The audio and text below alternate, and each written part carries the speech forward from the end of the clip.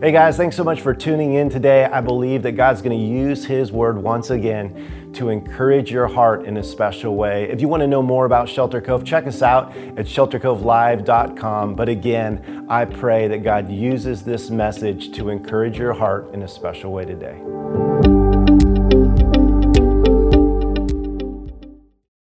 Hey guys, welcome. Stoked to have you joining us today. My name is Jeremy, one of the pastors here. And I am just so glad that you're tuning in with us today, either online or upstairs in the event center. Hope you brought your Bibles out. In fact, meet me in James chapter 5. If you do, grab your pen, notepad.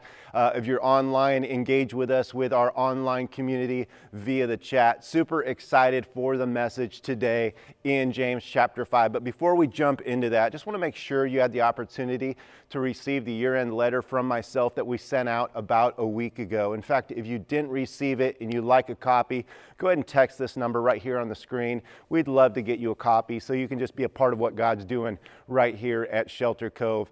God's done so many great things during this difficult year of 2020, and we've highlighted a bunch of those things, as well as how we can finish well this year. We want to be able to do really 4 things. We want to be able to put together a children's playground outside. We want to enhance that. We love our kids here at Shelter Cove. We want to do something for law enforcement. Law enforcement have been having a very difficult year, so we want to be able to encourage them and just bless them when different opportunities present itself. We want to make sure we have enough for December expenses and then start next year from a position of strength. So if you're able to do something, I just want to say thank you in advance. A lot of people, we all know that this has been a difficult year. Some people would say we're all in the same boat, and I would pause and say that we're not.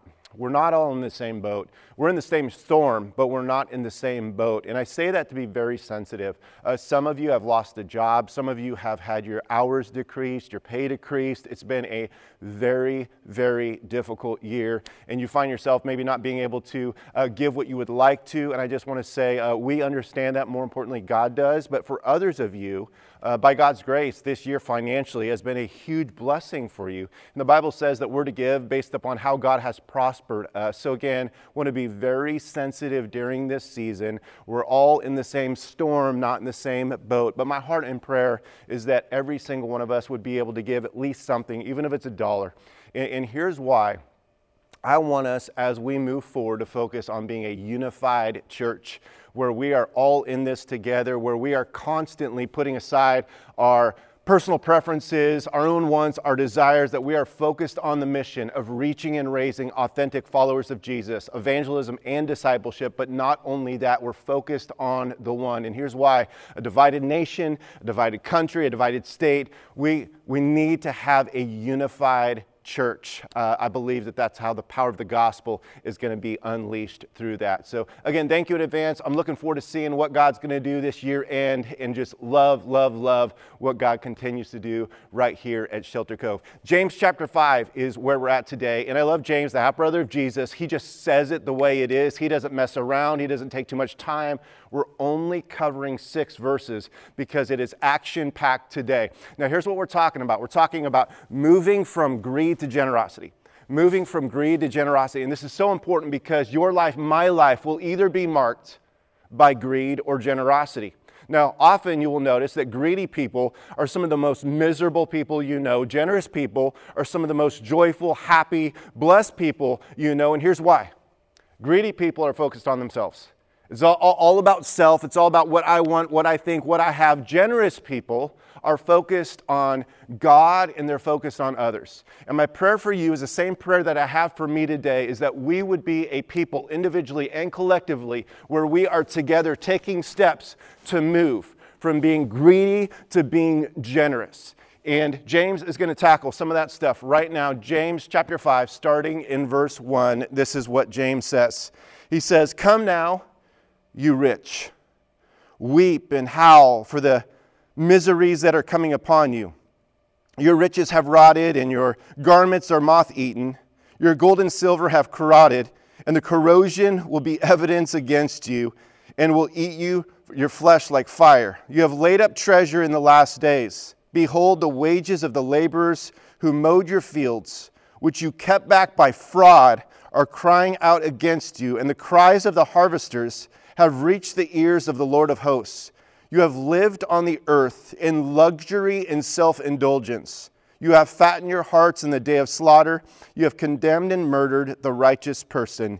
He does not resist you. Let me pray for you. Heavenly Father, God, we love you. We trust you. We need you. We want you. God, I pray that you would open our hearts and our lives today, that you would speak to us directly. And God, I pray that you would help me. God, that you would fill me with your spirit, with your passion, with your truth, that you would use me to encourage my brothers and sisters today. In Jesus' name we pray. Amen. You know, we live in a culture where there are warning signs all over the place. Warnings for when you're driving, warnings when you're maybe eating at a restaurant, warning signs when you're at a theme park. And one of my favorite warning signs is at Magic Mountain. And there's this ride that goes up in a boat, and all it does is go up and come down. And there's this bridge where if you walk across it and you're not careful, you will get soaked. You will get drenched. And I remember being there at Magic Mountain several years ago and watching people that would not pay attention to the warning signs that says, hey, you will get wet, you will get soaked, you will get drenched if you walk across this bridge at the wrong time, and watching them not pay attention and just get absolutely soaked, drenched, covered in water. In fact, there was one time I actually bought a popcorn, just sat down for about a half hour, 45 minutes, and just watched people as they wouldn't pay attention to this warning sign just get flooded with water. And here's why I'm saying that. Not just because it was funny, but James today is giving us some warnings. He's giving us some warnings about this desire for riches, this desire for wealth, this desire that ultimately comes from a life of greed. Now, let me just pause for a second and remind us that there is nothing wrong with being wealthy. There's nothing wrong with having riches. We see that Abraham was rich. We see that Job was rich. We see that Solomon was rich. The Bible talks a lot about the desire to be rich. It says in the scriptures that the desire and the love of money is the root of all evil. It says that you cannot love God and love money. We know that money will never satisfy us. And you may be thinking, well, how do I know if I love money? Well, let me ask you just a couple questions. Do you think about money and riches and wealth all the time? Is it a topic of conversation when you hang out with friends and family? Are you constantly thinking and scheming about ways that you can make more money? Are you constantly consumed with the stuff that you've purchased over the last several years? Those are just some of the questions we can ask ourselves if we struggle with this love of money. Now, James is going to address different warnings that we need to ask ourselves if we struggle with this love of money or if there's greed in our lives. Point one in your notes is simply warnings about greed. And he starts off by saying this. He says, "Come now, you rich." Now, let me just pause there for a second, because a lot of us would say, he's not talking about me. But the reality is if you make $25,000, maybe $30,000, you're in the top 2% of the richest people in the entire world. And so that puts all of us in this understanding that we need to listen to what James is talking about today. Not only that, you can be very poor and still struggle with greed and discontentment in your life. But he's going to give us 4 warnings. The first warning is simply this: you're hoarding the perishable. You are collecting and gathering stuff that will eventually spoil. You ever been to somebody's house and opened their fridge and looked at the leftovers and seen mold growing all over it? Or went to grab a piece of cheese, maybe from your own fridge, and saw that there was mold growing on it, green color, brown color, all that kind of stuff? James is saying, hey, what you are gathering, what you are hoarding is stuff that will eventually waste away. Now, back in James' day, there was really 3 things that really demonstrated wealth. It was grain, it was clothing, and it was silver and gold.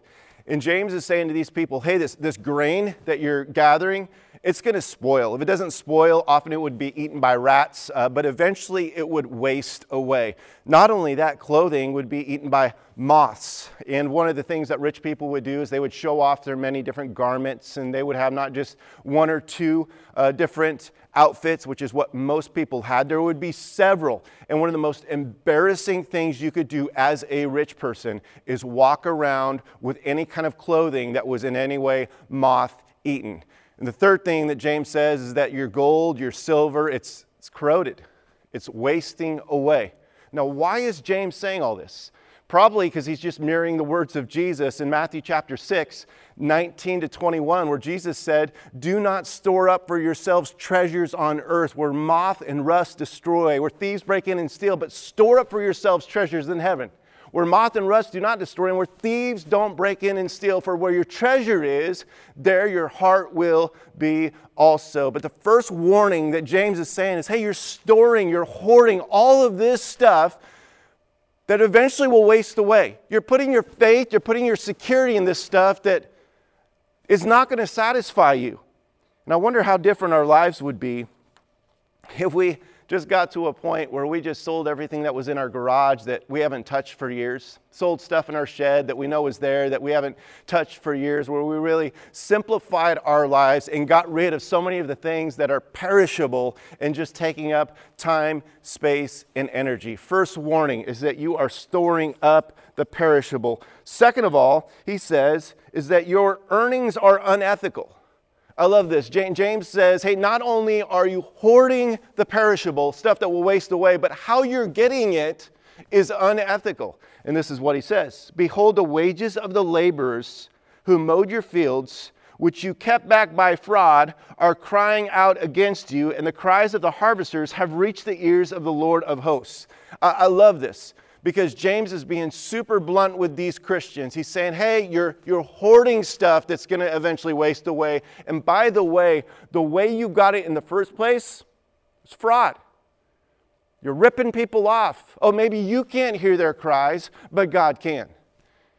And several of you know exactly what he's talking about. Maybe you're a painter, maybe you're a contractor, maybe you're an electrician, maybe you're somebody that does work with an agreed amount, and you have either been not paid or not paid the fair amount. You felt like you've been ripped off. That's exactly what so many of these Christians were doing that James is talking about. He's saying, hey, the way you're making the money in the first place that you're storing up and is wasting away is wrong. And we see this clearly in the Old Testament. The Old Testament says, do not take advantage.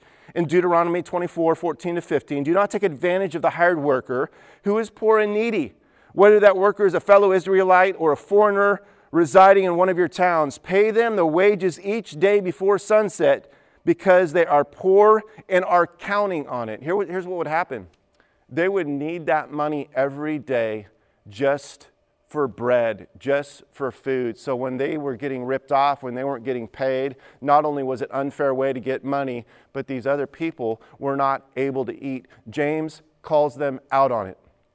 One of the things that I love about my parents is that in all the years growing up, living in their house for, till I was 19, 20, 21, whatever, I never saw them rip anybody off. I never saw them use people. In fact, it was just the opposite. They weren't greedy, they were generous. And parents, I say that because your modeling for your kids is so important. You will either model greed or generosity that will impact your kids. And here's what I saw from my parents. Not only was there an agreed upon price when a plumber would come out or a painter, my dad would often give them an extra $20 bill. Very generous. In fact, recently my parents, they gave the person that does their lawn, they gave him a raise. He didn't ask for one. They just said, hey, you're doing such a great job. We're going to give you a raise. Anytime we went to restaurants, my dad, my mom, they'd never give stingy tips. I think that's one of the worst things that Christians can do is be very greedy or stingy with the chips. They would always be very generous. And so I say that because parents, again, we can model this for our kids, because at the end of the day, not only will we, but our kids will either fall into that category of being greedy or being generous. Now, just a side note, some of you may ask, well, what's the right amount to pay and employ somebody? I want to give you a verse. Proverbs chapter 2, verse 9. It's a book about wisdom, and it talks about 3 words in the New International Version. It talks about knowing and understanding what is just, what is right, and what is fair. I think that's a great verse to understand how to pay somebody, and as Christians, we always want to do the best that we can to go above and beyond. So he gives them this warning, your earnings are unethical. Thirdly, you're living in self-indulgence. He goes on and says, you have lived on the earth in luxury and self-indulgence. You have fattened your hearts in the day of slaughter. He's saying, hey, your life is all about luxury. It's all about self-indulgence. What is self-indulgence? It's a life that's all about you. It's all about what you want. It's how you feel. There's no filters. It's all about living for the here and now. You have fat in your life for the day of slaughter. What does that mean? Well, before animals were killed, they were often given a ton of food right before they were killed and eaten and all that kind of stuff. And he's saying, you are not living for eternity. Now, 3 points. Why is self-indulgence so dangerous? 3 traps of self-indulgent living. Number 1 is the pleasure trap. What's the pleasure trap? It's a trap that focuses on how I feel. I'm just going to live in a way that focuses on how I feel. Proverbs 21:17 says, whoever loves pleasure will be a poor man. It's about how I feel. It's about spending money on credit cards because it feels good. It feels good to do this. It feels good to get this. It feels good to spending money on here. And that's one of the greatest ways we go into debt, because we focus our lives on self-indulgence in a way that feels good. Trap number 1. Second of all, not only do we have the pleasure trap, we have the pretending trap. What is a pretending trap? It's where we pretend that we have money that we don't actually have. Proverbs 13:7, one pretends to be rich, yet has nothing. Another pretends to be poor, yet has great wealth. See, you can appear to be very wealthy and have very little and just be in huge debt. Or you can appear to be very poor and yet have a ton of wealth. What James is talking about when it comes to self-indulgent living is hey, there's different traps we can fall into when it's this self-indulgence. One of these is this pretending trap. You know, when I was 17 years old, I was learning to drive. I just got my driver's license, and my parents would let me take the car out, the family car. It was a blue 1980 Ford Fairmont station wagon. It was rusted over. It looked disgusting. To this day, I believe that's why I did not have a girlfriend in high school, all right? But I would drive that car around, and it would backfire. It would backfire all the time. I mean, you'd have people outside going on walks, doing their yards. People would be ducking. They'd get their kids to run in the house. It sounded like gunfire was going off. You probably would have real estate agents showing people homes, neighborhoods locally, and they'd be like, how's the neighborhood? They're like, nah, there's a little bit of gunfire close by. No, that was actually the vehicle I was driving, all right? But here's the point. My parents didn't buy into that whole mindset of pretending. They didn't pretend that they had more money. I wish they would have, don't get me wrong, because then maybe I would have had a girlfriend in high school, right? Just throwing that out there. Could have gotten a convertible or something like that, but my parents didn't buy into that trap. And it impacted my life. Because when I would go out and marry my wife, Kelly, we moved down to Southern California. We would get an apartment. The apartment was only 540 square feet.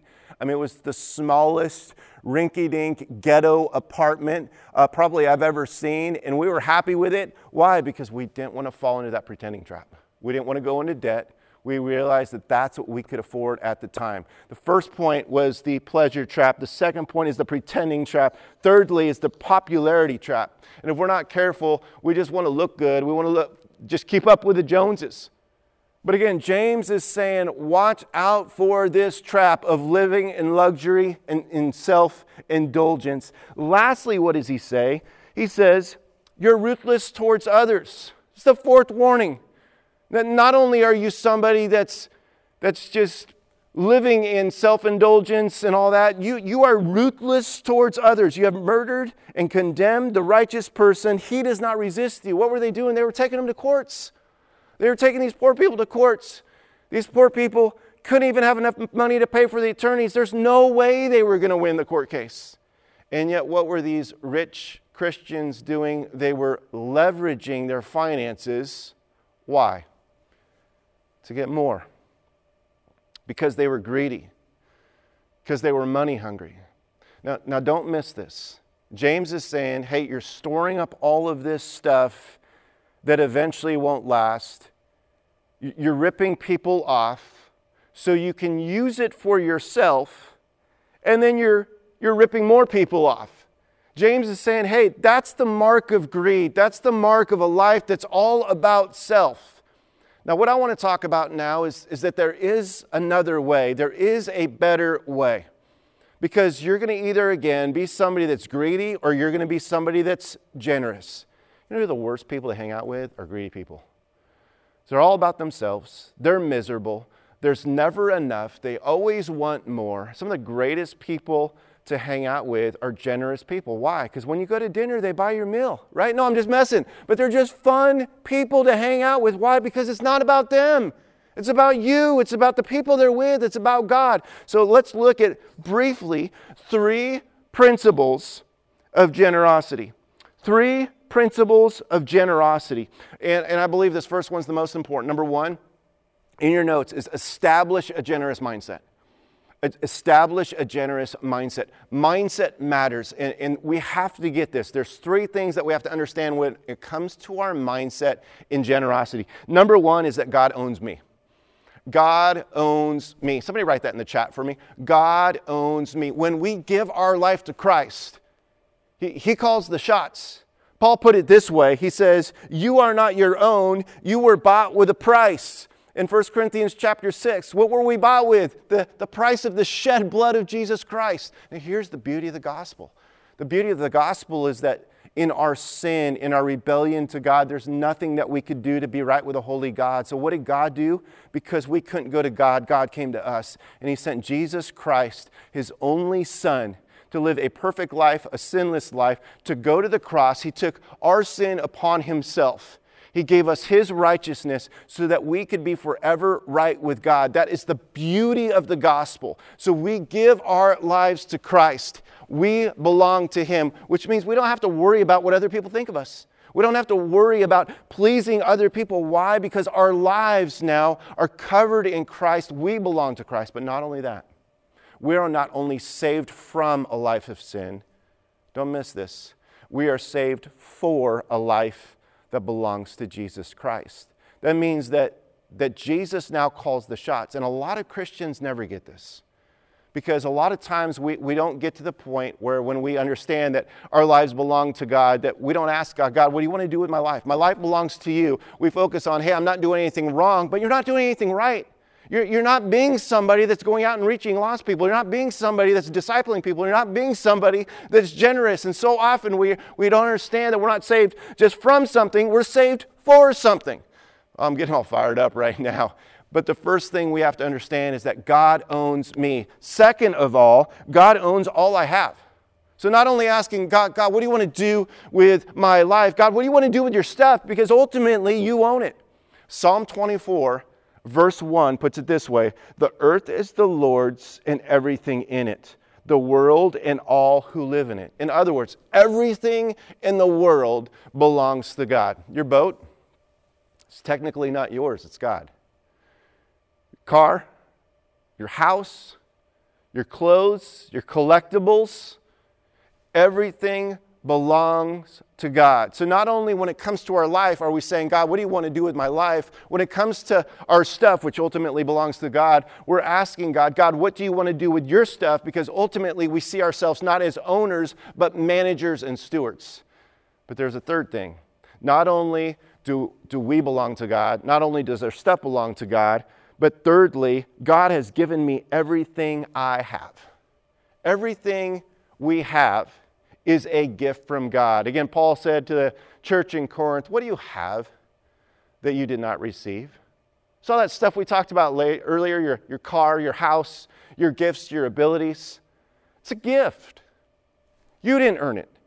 I didn't earn it. Here's what this negates. This negates any opportunity for entitlement in any of us. Because everything we have is a gift from God. We deserve nothing. In fact, the only thing we deserve is eternal separation from God in a place called hell. But God, in His grace, sent Jesus. The first thing that we have to establish when it comes to us developing this journey of generosity is this mindset that says, God, you own me.